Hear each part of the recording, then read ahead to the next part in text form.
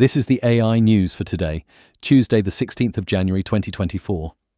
A team of scientists has created a platform called Self-Driving Autonomous Machines for Protein Landscape Exploration, which is centered around a robot guided by artificial intelligence that could significantly reduce the time taken to engineer new proteins from months to weeks.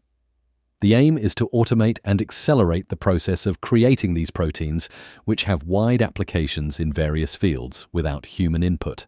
With a projected ability to produce these proteins in a few weeks, compared to the human scientists' 6 to 12 months, the platform could potentially usher in a period of readily available proteins.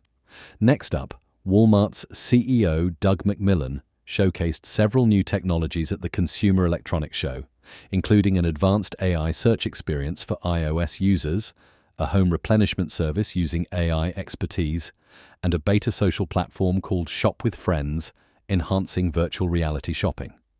These innovations aim to personalize and enhance shopping experiences while exhibiting Walmart's vision of a people-led, tech-powered business approach.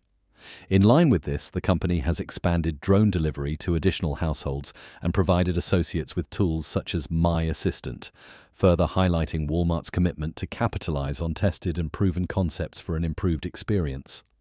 And finally today, the International Monetary Fund has issued a warning that nearly 40% of global jobs could be impacted due to the rise of artificial intelligence, potentially worsening overall inequality.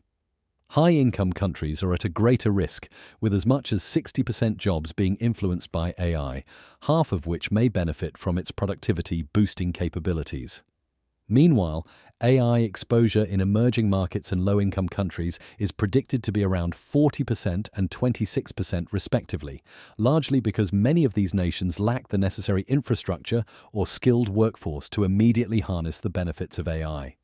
That's all for today. Connect with us at mrc.fm/AI news. Hit subscribe and come back tomorrow for more AI news.